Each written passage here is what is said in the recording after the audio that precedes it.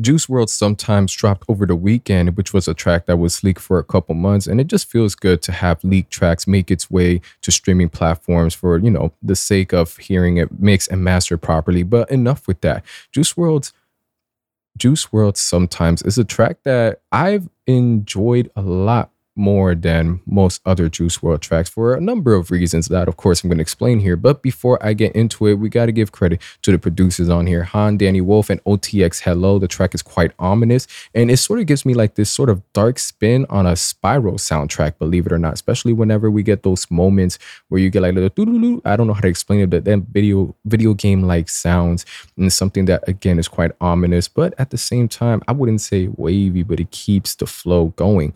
Now, one thing that I love about sometimes on here is this is where I feel Juice WRLD's songwriting and it truly shines. Now, it doesn't seem like just looking at it and listening to it like it's doing much, but there is a narrative, there is a theme going on here in a story. With that being said, we know the themes of anxiety, addiction to the pills, and just constantly being, I wouldn't say feel bothered by his demons, the dark side of his mental, if you will, especially when we get verses like in the first verse, my mind sometimes gets dark and wild. But before I get into that, I love the pre-hook with the sometimes where Juice WRLD is constantly repeating it, but it has a lot of meaning, especially knowing, what Juice WRLD's been doing his past music and ultimately what occurred to him. Long live Juice. It's just hearing sometimes repeated over and over. It's a flow of emotions and potential thoughts. Going on into the hook, I want to be by my lonely. And even though Juice wants to be by himself, he has to keep the 40 on him to stay safe, whether that's due to the paranoia, the way he was brought up, or just a mixture in everything. You got to know the 40 is his homie. Now, I say there is a bit in a narrative, and I'll explain it off the first verse. We get Juice WRLD admitting his mind is in the best place. We have him describing his anxiety and the way it affects his breathing, of course, to the point where even at night, he's not able to escape it, saying the anxiety is like demons sitting on top of his chest wherever he goes. And of course, I love the singing performances on here and the way he's able to fluctuate his voices at slightly different pitches, depending on the verse to emphasize certain things going on.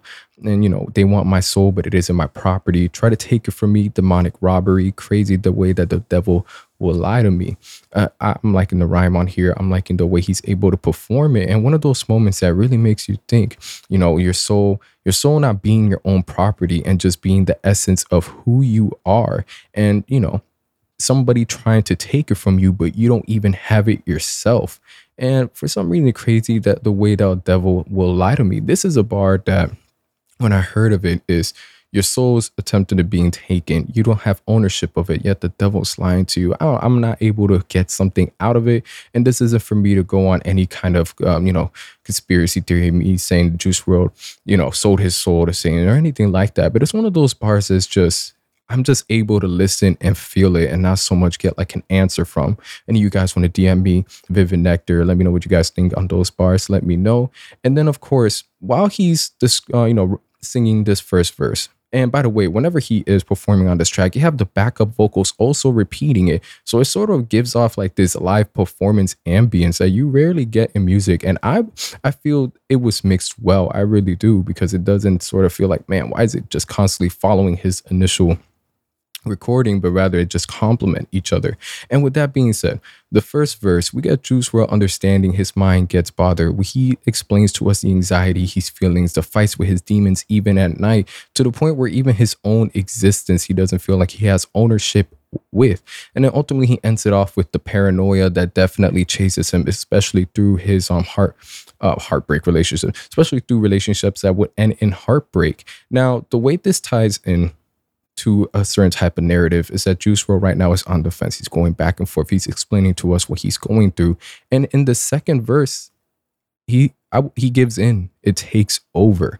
Now, before that, of course, we get the pre-hook with the sometimes, the hook with I Want to Be by My Lonely, and then another hook afterward where there's no place like home that gets introduced onto here.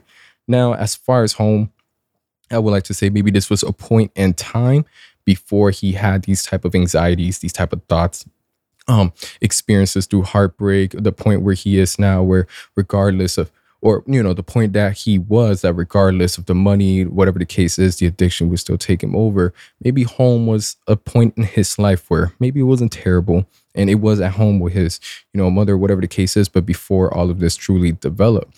Now, going on to the second verse, which ties in of the narrative where he's finally giving up, it's taking over. His demons have complete control, I would say.